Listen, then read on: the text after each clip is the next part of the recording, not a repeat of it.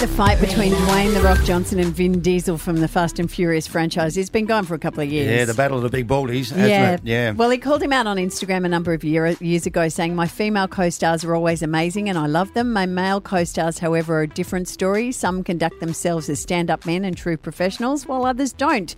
The ones that don't are chicken beep to do anything about it anyway. Candy asses." This is all Fast and Furious. All Fast and Furious stuff, isn't it? Rude to people around him, rude to cast members, rude to fans as well, which The Rock really doesn't like. No, he really doesn't. Anyway, he and Vin have tried to at least find some common ground. They've met up and talked about it.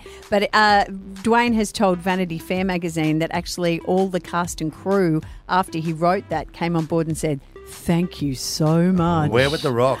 Love Island Australia last night, if anyone was watching it. Oh, my goodness me. Ryan, are you serious? This boy has slept with 500 girls. Whoever it is, stay away from me. I don't know if I want to know. Yeah. Darn it. Ryan!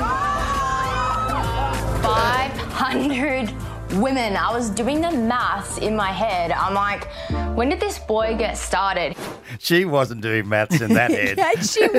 No, she wasn't. He's only 24. And overnight on social media, the world has blown up going, you, mate, are talking yourself up something chronic. Get a grip. And Prince William and Kate Middleton have admitted that in their kids' bedrooms, they have only Ikea furniture. Do they? They get the Allen key out and they put the stuff together? I don't know that they would have done it, but it's interesting. In the rest of their palace or the rest of their apartment, 1A at Kensington Palace, they have lots of antiques and florals and beautiful gilded gold things. Yes. But in the kids' room, it's all Ikea furniture. They have the Federstad desk and the Glusnacken stool. And all of those weird and wonderful things. How wonderful to have servants to do your Ikea assembly for you and get 2/3 away through and say, I think one would put that one round the other way.